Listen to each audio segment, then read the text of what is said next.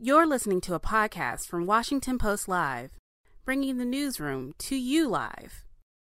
Welcome to Washington Post Live. I'm David Ignatius, a columnist at the Post.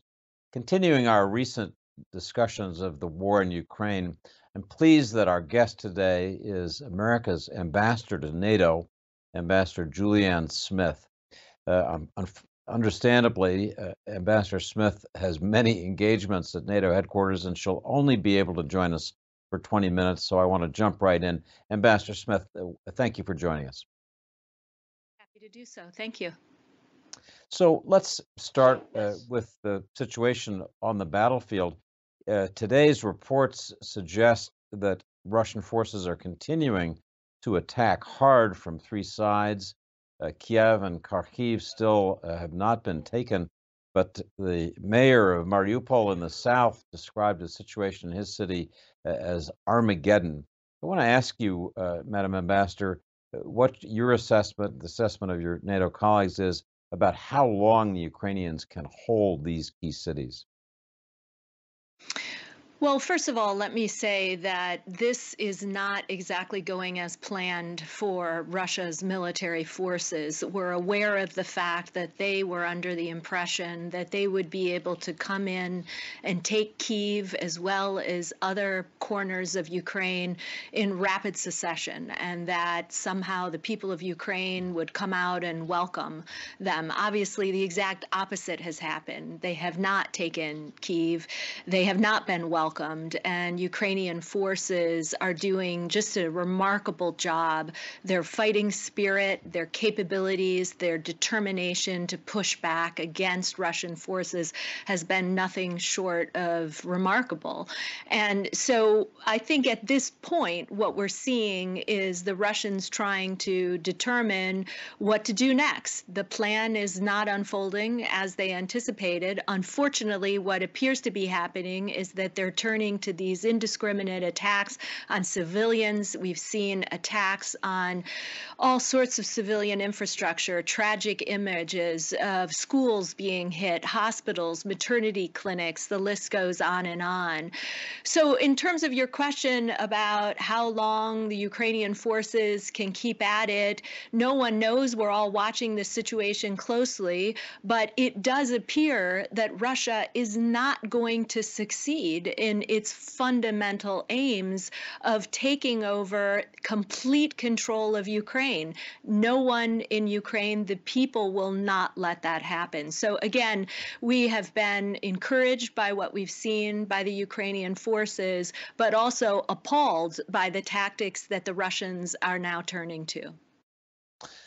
Facing the horrifying tactics that you described, President Zelensky has asked, I think pleaded is probably a better word, for additional support. Specifically, he would like the United States to support Poland's offer to provide MiG-29 jets to Ukraine that would help them, he says, in fending off Russian air attacks. The United States, in fairly strong language, has described that proposal as not tenable, high risk, and has essentially rejected it. Walk our viewers through the rationale for the United States deciding that's not a good idea. So just to step back to make sure that folks appreciate what NATO allies are doing, every single member of the NATO alliance right now is providing assistance to Ukraine. Almost all of them are providing lethal support. Some are doing it contrary to long-standing policies. Norway, Germany, others have taken decisions to provide lethal support, sometimes for the first time in many, many decades. We also have many countries providing humanitarian support as well. In the case of the particular situation with Poland, where Poland had heard this request come in from Ukraine about the Soviet-era MiGs, every ally is doing their very best right now to assess what more they can do to support Ukraine. Poland heard this request come in from Kyiv. They then tried to think through ways in which they could deliver on that specific request. They consulted with the United States. The U.S. has had many questions about it. The logistics of actually transferring these planes to Ukraine, it's very complicated. There are open-ended questions about pilots, about fuel, about missiles, and then just the sheer mechanics of moving them across a border. So you did hear correct that the Pentagon's position on this, the Biden administration's position, we believe that this is not tenable. What we're looking right now is at other ways we can support Ukraine's security needs in the area of air defense, looking at additional javelins, manpads, other ways that we can fortify them against these attacks. But this was not really a moment of disunity. This was a moment where we had a conversation and a debate about whether or not this was the right thing to be doing. But what I can tell you from here at NATO headquarters is that the allies are united. We're all operating from the same central point. We all have the same intention, and that is to provide as much to Ukraine as we can in this moment. Madam Ambassador, would it be fair to say that some members of the alliance, such as Poland, would like to be doing even more than NATO is doing now? Well, look, everybody has a different perspective. Everybody is feeling this in different ways. Obviously, the countries that are right up against Ukraine's border, they're immediately in real time taking in hundreds of thousands of refugees. And we also have a situation where there are bilateral relationships, there's history, different cultures. So, of course, in an alliance of 30, everybody is determining from their own national perspective, the best way to support Ukraine in this moment. But what's been remarkable in the last 3 or 4 months is how united we actually are as an alliance. We've been able to take action in rapid order. We've been able to reinforce NATO's eastern flank. Many of us have moved posture into Central and Eastern Europe in the last couple of weeks. All of us are applying pressure on Moscow, and all of us are providing support to Kyiv. Let's talk about the question of what more can be done. Last Saturday, traveling with General Mark Milley, the chairman of the Joint Chiefs of Staff, near the Ukraine border, I watched as wide-body jets from the United States and other NATO countries delivered the weapons you're talking about, javelins, stingers, for transfer into Ukraine. Could you tell our viewers who've not been able to see that a little bit about this weapons transfer process? And you mentioned a moment ago that you're hoping to accelerate it even more. Tell us about the ways in which it might be accelerated, additional weapons or categories of weapons you're already providing that might be on the way.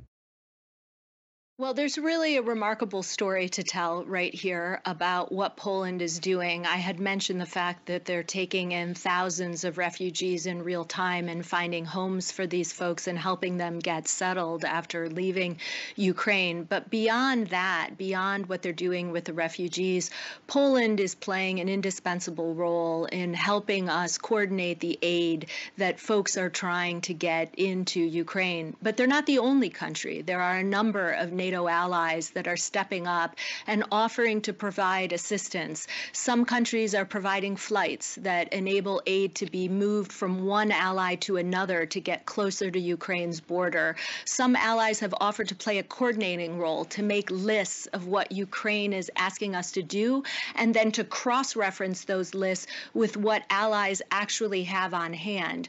Other allies are coming forward and saying, how can we help do a better job in separating the humanitarian assistance from some of the lethal assistance, just to make sure that we keep those two tracks going in the safest way possible. And still others are providing perhaps not lethal assistance, but transportation to get the assistance from one NATO ally into another. So this has been really a remarkable effort.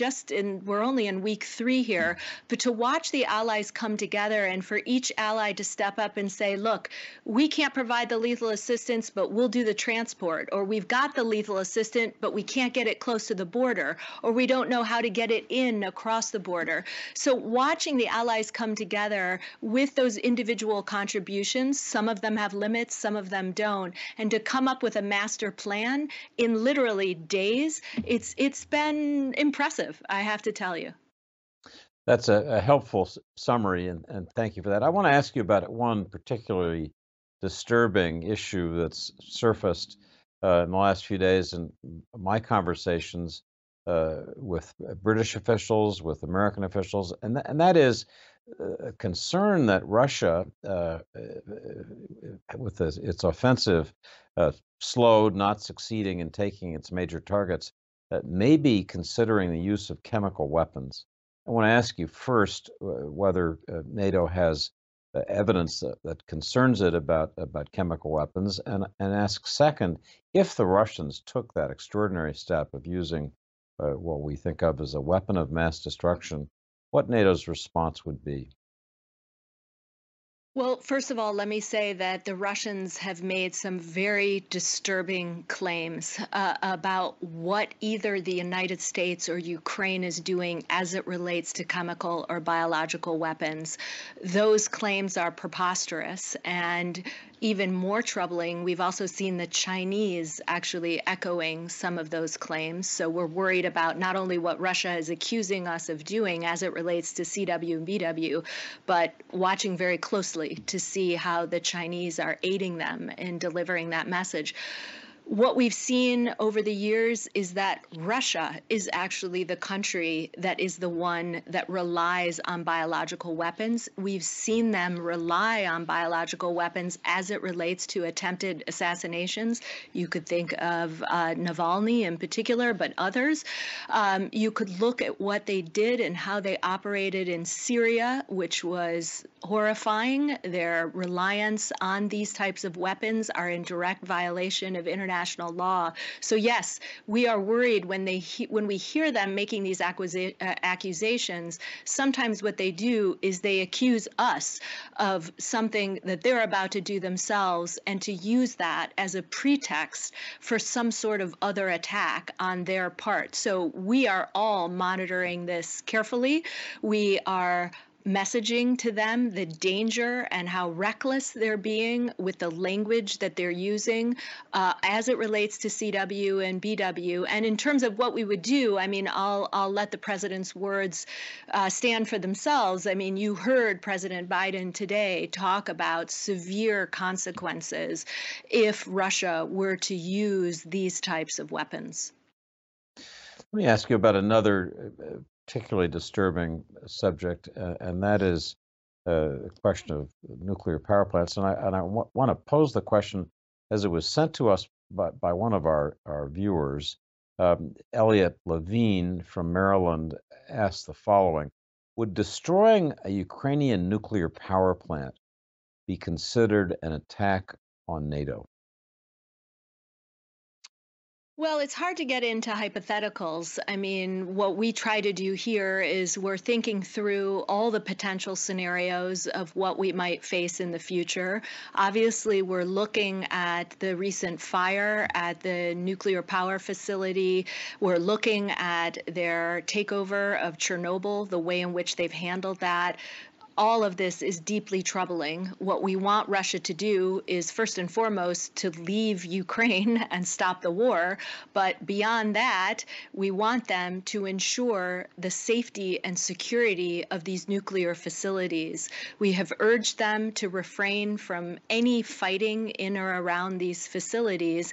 And it's obviously a very, very dangerous game. Ukraine does have some of these nuclear facilities that have come awfully close to some of what Russia is doing. So this is something the NATO alliance is monitoring and will be continuing to message the Russians on in terms of the danger that it poses. Traveling over the last week, as I mentioned earlier with General Milley, you could see in all of the eastern flank states the enormous military power that the United States and NATO countries are preparing. The estimates that I saw are that by the middle of this month, we'll have about 100,000, maybe more, U.S. troops in NATO countries. I want to ask Ambassador Smith whether there's more on the way after that as we try to shore up defenses and make sure that Russia is deterred from any attack on NATO. So, on the NATO posture question, force posture question, this has kind of a couple different components. So, before Russia went into Ukraine, NATO took the decision collectively that it was time to begin moving posture into Eastern Europe for deterrence and what we call assurance. So we saw the United States, but not just the United States, we actually saw a number of other NATO allies step forward and offer troops or jets or ships. You saw a number of troops, the Netherlands, Denmark, France, Spain, the UK, a whole slew of countries coming forward and saying, how can we plus up what already exists in the eastern flank? So that was step one. Then after Russia went into Ukraine, you saw the United States and other allies taking additional steps to move posture into the Baltic states, down into Romania, more U.S. troops into Poland. Again, we weren't alone in that regard. We had a number of allies come forward. Now what we're doing here at NATO headquarters is we're beginning another set of conversations, and that is irrespective of how this ends in Ukraine, there are bigger questions about how NATO should position itself and whether or not it's going to need to take the battalions that we created in the wake of 2014 after Russia went into Crimea and actually plus those up to something bigger. Those are the debates we're having right now here inside NATO HQ. Secretary Austin will actually be coming back to NATO next week. We're going to have a SNAP Defense Ministerial. And one of the reasons we're doing that is because we want to answer the question that you're asking. What should NATO's long-term force posture look like above and beyond what's already been moved into the region? So we'll have to come back to you on that, but that is the work that's ongoing here in Brussels. And so my takeaway from that is that it's possible that we will be seeing some additional U.S. and NATO forces ahead. So, Ambassador Smith, we have just a minute or so left, and I want to turn to the question of diplomacy. In the last week, there have been signs that both Russia and Ukraine have slightly eased and modified their conditions for a settlement. I wrote this morning in the Washington Post about an Israeli initiative to try to bring the parties towards some kind of negotiation. I quoted a U.S. official as saying they welcome this effort to find an off-ramp, but that it's Zelensky's decision. Give our viewers your sense of where diplomacy stands after this week of some movement, even as the war continues. Well, much like what I just walked through on the posture front, actually, the diplomatic story is a longer one as well. We have spent the past couple months trying to urge President Putin to take the diplomatic path of de-escalation. And we did that in multiple settings, as you well know, and no doubt your listeners know, that we worked it in bilateral channels. We had Russia here in the NATO-Russia Council in early January. We've worked it in the OSCE. Sadly, they didn't seize on any of those opportunities to move towards de-escalation, and they took the opposite path of conflict. We're now in a situation where we're still looking at diplomatic solutions. We're urging folks to sit down and, if they can, bridge their differences and find some sort of political settlement, all the better. Unfortunately, what we hear from the Russians often are a lot of claims that they're interested in a political settlement or they're interested in humanitarian corridors. But honestly, we haven't seen a lot of evidence yet that they're taking that seriously. And in fact, they continue, as you noted, to attack multiple cities across Ukraine and in a way that all of us find to be deeply, deeply troubling. So we will encourage folks to pursue a diplomatic course, but we also have to ensure that we understand that the Russians sometimes say more than they're actually willing to do. So we'll keep a close watch on this. Of course, we want to see a peaceful settlement. That's what should be happening immediately. And we've urged the Russians to stand down and find a diplomatic path out of this. Ambassador Julianne Smith, I know that you have an important meeting you've got to go to at NATO headquarters. We're really grateful to you for joining us today. Thanks so much for being with us. Thanks, David. I really appreciate it. Thanks for listening. For more information on our upcoming programs, go to WashingtonPostLive.com.